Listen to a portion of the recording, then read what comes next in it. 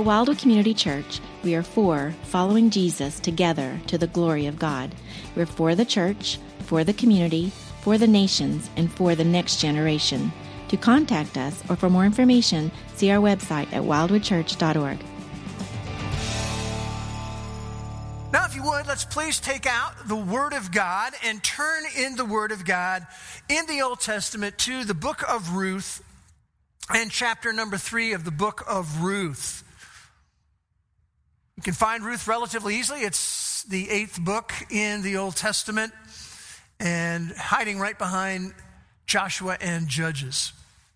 You know, every once in a while, you hear about an unusual marriage proposal in an unusual place. I was just doing a little research this week on unusual marriage proposals in unusual places, and I found out that a number of people have chosen a roller coaster to be where basically they did a proposal. I have a couple of pictures here where you see a number of people in these various roller coaster cars, and you always have the bride who's sitting in the front. This one here seems to be enjoying it a little bit less because it's always in the scary part where they take your picture. But you know, you have the grooms sitting behind the brides, and then you have some friends, and they're holding up signs. So the picture is taken, and this one says, "Lindsay, will you marry me?" And he's holding up a sign with an engagement ring. And so then when they come off the ride and they go to that little picture time, then the prospective bride gets to see that, and there becomes a marriage proposal. That's an unusual marriage proposal. I came across another one where a prospective groom spent time doing a very detailed sand art thing that was about 30 yards by 30 yards in size. And it says, "Will you marry me, Heidi?" And then what he did after doing all of that is he walked her over to a ledge that was above all of that, and then they could look down on that, and that is where he proposed to her, up on that ledge. "Will you marry me, Heidi?" So that is another unusual place for an unusual proposal. Now, I want to share with you one other one. It's a really fabulous place. It's 139 South 28th Street, Lincoln, Nebraska. It was a house that was built in 1900. So in 1972, it was pretty old. It had been divided up years before into apartments. Now, really what I want you to notice is 139 and a half South 28th Street. If you'll notice, there's this little stairwell over here where you see some arrows, and that leads to a basement apartment. And Mr. Romance, Bruce Hess, invited his bride-to-be down the stairs into my tiny little living room there, and I got down on one knee and presented her with a ring. It was a proposal. And I am sure it was all my wife Janet ever dreamed it would be. There are some unusual proposals in unusual places. And that's part of what we're going to see in the book of Ruth in chapter 3, an unusual proposal in an unusual place. It's going to be in a threshing floor in the town of Bethlehem. And the proposal is going to happen in a way different than we probably anticipated that it would happen. So we're involved in a series that we're calling God Behind the Scene. It's on the book of Ruth. This is message number 3. So if you've missed 1 and 2, I would encourage you to go back to our webpage, our YouTube page, check those out because we're going to be building on that. But throughout this series, we have been sharing a perspective, and that is this. Mystery in his plan does not mean there is no purpose in his plan. And all of us can experience mysterious times. We don't know what's going on, but that does not mean there is no purpose in his plan. Now, we have shared with you an overall outline of Ruth, chapter 1, 2, 3, and 4. I particularly just want you to notice chapter 3, which we come to today. The theme is providence. Today, we're going to see providence and character. It's going to occur on a threshing floor, and the time period of chapter 3 is just one day. And then we've been tracing Ruth through the book and also Naomi through the book. And we've seen Ruth's decision, her devotion. Today we're going to come in chapter 3 to Ruth's character. And then with Naomi, we've seen Naomi embittered, Naomi encouraged, and today we're going to see Naomi expectant. And so just so we have an orientation to the chapter, this is chapter 2 up here, it should be chapter 3. We have Ruth and Naomi in the first 5 verses. Then we have Ruth and Boaz in verses 6 to 15. And then we have Ruth and Naomi in verses 16 to 18. So what I want to do is just zero in now on the first 5 verses of Ruth and Naomi.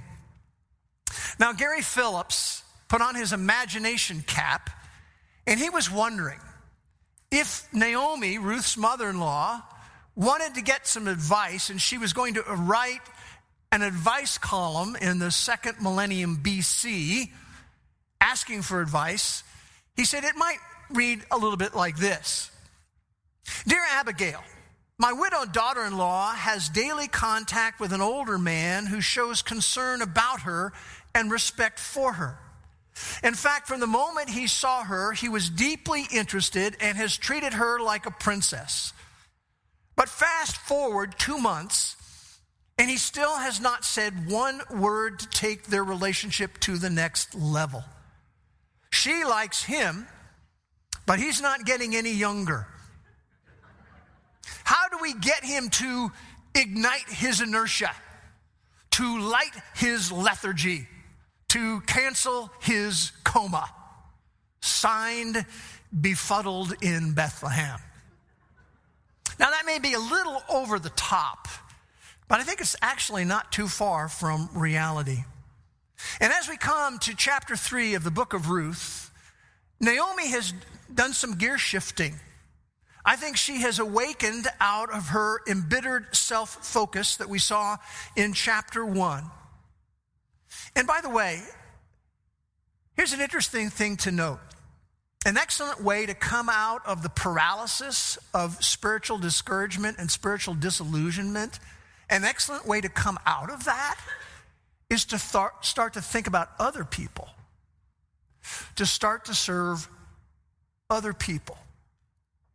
And what I surmise is that Naomi, because remember, she was at home while Ruth was out gleaning every day, she just began to reflect and think a little bit. And I think she began to think back to the time earlier in Moab when she expressed a very clear prayer concern for her daughters-in-law in Moab. She had said to them, may the Lord, may Yahweh God, the God of relationship, grant that you find rest, each in the house of your husband. And I think she was probably thinking back to that prayer. And she was thinking about Ruth's situation now in Bethlehem. I mean, Ruth has no dowry, which was a very big thing then. Ruth was a Moabitess. Remember, we've been talking about that. And something we haven't mentioned yet, but it was very significant in that time, is that while Ruth had been married in Moab for 10 years, she had been barren for 10 years. She'd never had a child. And that was something that put people off. So I think she was thinking about Ruth's situation, and she was thinking about Boaz. She was thinking about how he's a blood relative, how he had shown care and kindness both to Ruth and to her. And she was thinking, maybe, perhaps, Boaz could be our kinsman redeemer. In fact, back in chapter 2 and verse 20, she had said to Ruth of Boaz, he is one of our closest relatives. That's the way the New American Standard translates it. The ESV says he is one of our redeemers. The New Living Translation says he's one of our family redeemers. And then in the NIV, it's translated, he is one of our kinsman redeemers. So that leads us to a question. What is a kinsman redeemer? Now, a kinsman redeemer was someone who could rescue their relatives, rescue their family from a time of trouble. It could be different forms of trouble. They might be able to buy the land of maybe a deceased or impoverished member of the family so that that land would not be lost to the family at large over time. A kinsman redeemer would be someone who might marry a widow in the family who had lost a husband. But one thing that's interesting about a kinsman redeemer is that there were qualifications that had to be met in order to be a kinsman redeemer. The first qualification is that they had to be a blood relative. Leviticus 25, Deuteronomy 25 talk about that.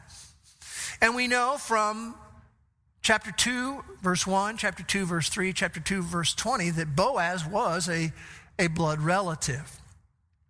Second requirement for a kinsman redeemer is they must be fully free to redeem. See, if you were too poor, you couldn't be the kinsman redeemer. If you were too encumbered in your own debt, you couldn't be the kinsman redeemer. In fact, you might need a redeemer of your own. The third qualification for a kinsman redeemer is they must be willing to redeem. So was Boaz going to be willing? She had thoughts, but she wasn't sure. And then the fourth requirement for a kinsman redeemer is they must have the price of redemption. And it would appear, because of Boaz's status in the community and being the businessman, the agribusinessman that he was, that he would likely have that. So let's delve a little more deeply into this idea of Ruth and Naomi in verses 1 to 5. We're going to see Naomi's concern, then Naomi's plan, then Ruth's response in verse 5. So let's look at Naomi's concern in verse 1. Look at verse 1 with me, if you would. Verse 1 says, "Then Naomi, Ruth's mother-in-law, said to her, 'My daughter, shall I not seek security,'" key phrase here, "'for you, that it may be well with you.'" Do you see how Naomi has Ruth on her mind? And she's been observing the whole situation, and she's been observing Boaz, and she's been thinking ahead. And it is worth noting, I think, this, that whenever we are bound up in discouragement, or whether we are bound up in disillusionment, or whenever we feel spiritually paralyzed, you know what doesn't happen? We don't think forward. We don't think strategically. When we're in those kind of situations, we don't make plans for the future. Because when we're bound up in discouragement and disillusionment, when we feel spiritually paralyzed, well, we're just roadblocked from thinking forward strategically, making plans for the future. But there's a change that's gone on in Naomi's life. By the way, that's another reason why bitterness is such a trap. Not only does it want to infect every part of our being in our life, but we can't think forward, strategically make plans when we're bound up in it. Now, I really do believe that Naomi was really unsure what was going on. It had been several months. Boaz had not stepped up. He had not expressed more interest in Ruth. And she was thinking, why would that be? Well, one possibility is that Ruth was still in a state of grieving.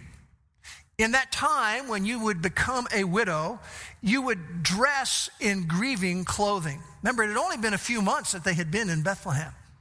And it's very possible that Ruth had those grieving clothes on, and that may be a reason why Boaz wasn't taking things to the next level. Maybe the reason why he wasn't making any approaches towards Ruth about a more serious relationship is that she was younger than him. He was older than her. And maybe he was thinking in his mind, well, she is aiming to have a young husband since she is a young woman.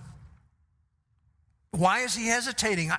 Maybe he was aware, as we're going to see actually unfold later on, he was aware of a closer relative who had first responsibility to Ruth, and he was just waiting for that guy to take initiation or not to initiate, and then he would maybe do something. The other thing I think that's going on is, remember what's been happening? Ruth has been gleaning in his fields, and they've been hanging out together through the barley harvest, through the wheat harvest, and it's now coming to a close. And I think Naomi is thinking in her mind, it's going to be 10 months till the next harvest. What kind of contact are Ruth and Boaz going to have over the next 10 months? Which leads us to Naomi's plan in verses 2 through 4. Now, as we get ready to look at these, I want to say this very clearly. This is not a desperate housewife's conniving manipulation that's getting ready to happen. It's not that. You see, in that day, when there was a widow, Normally, it would be the father or the brother of the widow who would approach a prospective groom. We've got no father here. We've got no brother here. And so Naomi takes the adult role to come up with a plan to approach a prospective groom. And then she says in verse 2 that he is going to be winnowing barley at the threshing floor tonight. The threshing floor. What in the world is a threshing floor? I mean, we might picture the threshing floor as being a room in some sort of building. It's not that. In fact, we need to go to cultural school here. What was a threshing floor? Well, a threshing floor was an outdoor, flat, open area. Ideally, it would be a little bit on a hilltop so that it could benefit from the wind. And what they would do to make a threshing floor is they would lay down flat rocks, as you see in this picture, or they would work hard to tamp the ground down very hard. And when you would have a threshing floor that might serve an area around, maybe several farms would utilize it, it might be the size of our front circle drive out here in front of the building, which is about 84 feet across. That's what a threshing floor is. Now, what do you do on a threshing floor? You thresh, exactly. What does that mean? Well, what they would do is they would take the sheaves of the barley or the wheat, the stalks, and they would put them on the hardened ground, and then maybe they would have oxen trample that all down, or they would beat the stalks with a threshing sledge, which was a plank embedded with stones. So they've got this grain on the ground, they're beating it down, or they're trampling it down, and then what comes next is what they call winnowing. You say, what is winnowing? Well, what they would do then with all this stuff that had been tramped down and beat down is they would wait for the west wind late in the afternoon or early in the evening. They would take large wooden forks, just as you see in this picture, and they would toss all of that mixture up in the air. The wind would blow the chaff away, that is the grain covers and the straw, and the heavier grain heads would fall down to the floor of the threshing floor. And then what they would do is they would gather the grain heads into piles, and then they would often then bag those and stack them in one corner of the threshing floor. And then what they would do, because it's dark city at this time of night, is they would sleep to guard their grain. So that's the situation that Naomi is pushing Ruth towards. And she gives her some directions. In verse 3, she says, as part of the plan, you need to wash yourself. Now, it's important to remember that gleaning was a very sweaty and dirty job, and she had been doing that every day for a number of weeks. And that means you don't smell so well, right? And remember, it's not like, well, they took a shower every night. No. In that part of the world, water is at a premium.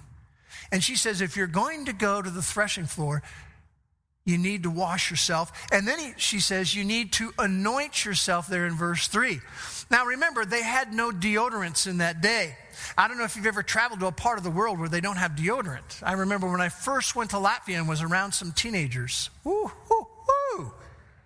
That was a special experience. So there's no deodorant, so what they would do is they would use aromatic oils to make themselves smell more pleasant. And so I think Naomi said to Ruth, grab some of that midnight in Moab stuff that you brought with you and put that on. And then she talks to her in verse 3 about changing her clothes. What does that really mean? I think she was saying it's time to get out of your widow garb. It's time to set that aside and put on some regular clothes and bring along your large cloak. And then she says in verse 3, what I want you to do is I want you to wait until he has finished eating and drinking. Now, why would she say that? Well, he's like a typical guy. Better frame of mind when you've had something good to eat and something to drink. Which leads us then to verse 4. She says, it shall be that when he lies down for the night, that you shall notice the place where he lies. There's going to be several men there. Make sure you get the right guy. And you shall go and uncover his feet and lie down, and then he will tell you what you shall do. Now, this is not an inappropriate thing she's asking her to do. She's asking her to approach Boaz in a discreet and appropriate way. Now, Naomi had observed Boaz, and I think she was confident that he was a man, a godly man of integrity. And the whole idea of doing this is we're going to see this little proposal that Ruth is going to do. Naomi is thinking if he has no interest in Ruth, he will respond in a proper and private manner. Which leads us then to Ruth's response there in verse 5. She basically said, what you've told me to do, I'm going to do. So then we turn to Ruth and Boaz in verses 6 to 15, and we have Ruth's proposal in verses 6 to 9. Verse 7 tells us that Boaz had eaten and drunk, and his heart was merry. Now, don't misunderstand. It's not saying he was drunk. It's saying he was contented. He was satisfied. And as I try to picture this, it's been a lot of hard work for multiple days. And now basically everything's wrapped up, and in the morning we're going to carry off all of our grain. And I just picture him having a good meal, a little bit to drink, and he's maybe laying down now and he's staring up at the stars, and he's just grateful to God that the famine is over and they've had a great harvest. It's been very tiring, but he was very, very pleased with what God has allowed to happen, and he falls asleep. And then it says in verse 7, that she came secretly, that is quietly, and uncovered his feet and lay down. Now that little phrase, uncovered his feet, is an interesting one. This is the only place that it is used in all of the Old Testament. And some people read that and they go, this was something sensual, sexual that was going on here. She uncovered his feet. And they build that around a phrase that you often see in the Old Testament where someone uncovers someone's nakedness. And they see that word uncovered being used, and they think, well, it's probably a sexual thing. It's not a sexual thing. What does it mean when it says that she uncovered his feet? It means that she uncovered his feet. That's what it means. Now, when you uncover someone's feet during the night when there's going to be cool air, what's probably going to happen? They're going to wake up sometime in the night. And that's exactly what happens in verse 8. In the middle of the night, the man was startled. The Hebrew word just means to be jolted, to be shocked, because he realizes there is a woman at his feet. And you have to think he was thinking, well, who is this? As we talked about, a lot of the prostitutes would come around at this time of the year. Is he thinking it's one of those prostitutes? And man, oh my gosh, if the Bethlehem Beacon tabloid got a hold of this one, there would be a citywide scandal. And so he says to her there in verse 9, who are you? And she says, Ruth, your maid. Now it's important to understand here, this took some spiritual boldness on Ruth's part. By the way, did you notice that she did not wait for Boaz to instruct her as Naomi said should happen? In other words, she makes a bold move here. I mean, she is a Moabite, and she is now approaching an Israelite. She is a poor widow who is approaching a wealthy man. She is a young woman who is approaching an older man. It is a bold move that she makes. And I want you to notice two things that are said in verse 9. She says, spread your covering over your maid. What does that mean? Well, it was an idiom. It was an idiom expressing her desire for marriage. The idea of spreading your covering over your maid was just a picture of protection and provision in life. She's basically saying, I would like you to provide protection and provision.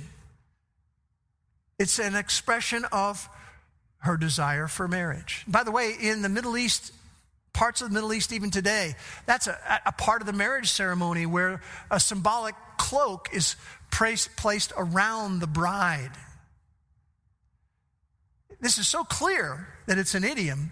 The Net Bible translates it, marry your servant, because that's what it meant when she used that idiom.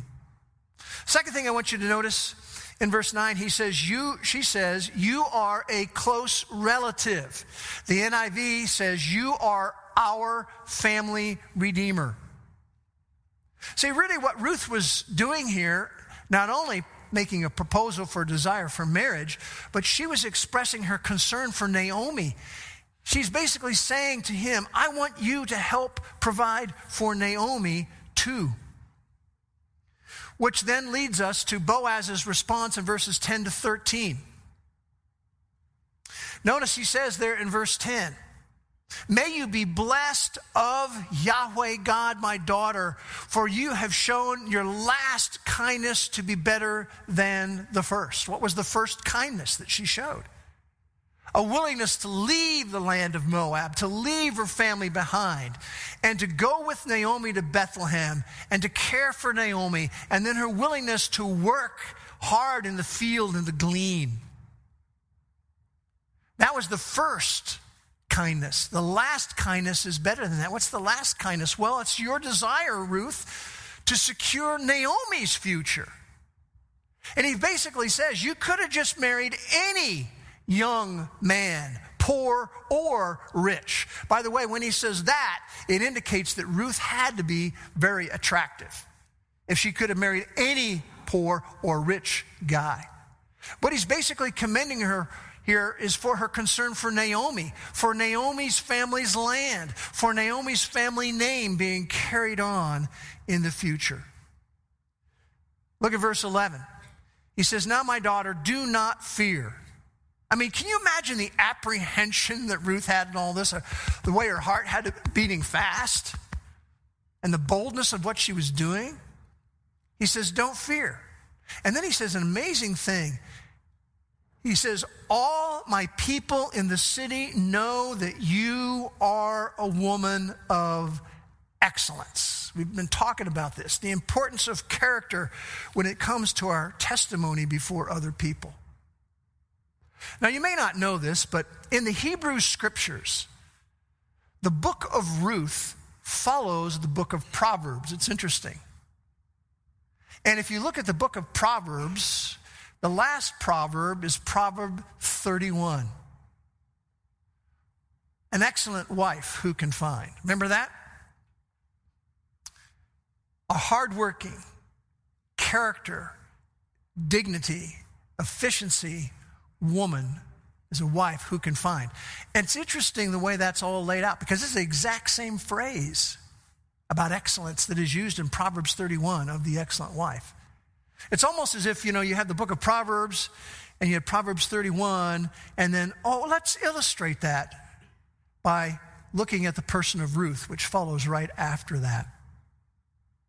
Well, in verse 12, he says, it's true I'm a close relative. However, he says, that little word, however, there's a fly in the ointment, there's a potential roadblock, there's a hitch in the giddy-up. There's a snag.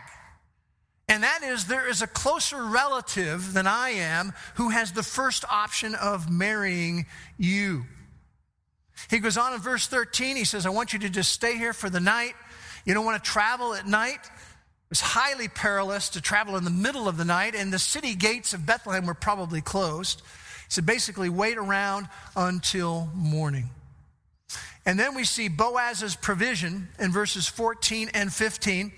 What he ends up doing is he says, I want you to give me the cloak. And she held it out, and he measured 6 of barley. Doesn't tell us what the measuring amount was. It doesn't use gallon or quart or whatever. I'm going to give you 6 of barley. So we don't really know for sure what the measurement was. We've already talked about some of the measurements. We talked about an ephah, which is a very large measurement. There was an omer, which was a very small measurement. And then there was a seah, which was sort of a medium measurement. And most commentators believe that when he gave her 6 of barley, it was 6 seahs of barley, which would have been about 60 pounds of grain. They would have put into her cloak and helped her to get that on her back. Then that leads us back to Ruth and Naomi in verses 16 to 18, where we have Ruth's report in verses 16 and 17. It's interesting how verse 16 begins. She comes back to her mother-in-law, and Naomi says, "How did it go, my daughter?" It's interesting. Literally in Hebrew, it's, "Who are you?" Well, she knew who it was. But really what she was asking was this: who are you? Ruth the widow who is going to continue to grieve? Or are you Ruth the future Mrs. Boaz? And so she unpacks the whole story to Naomi.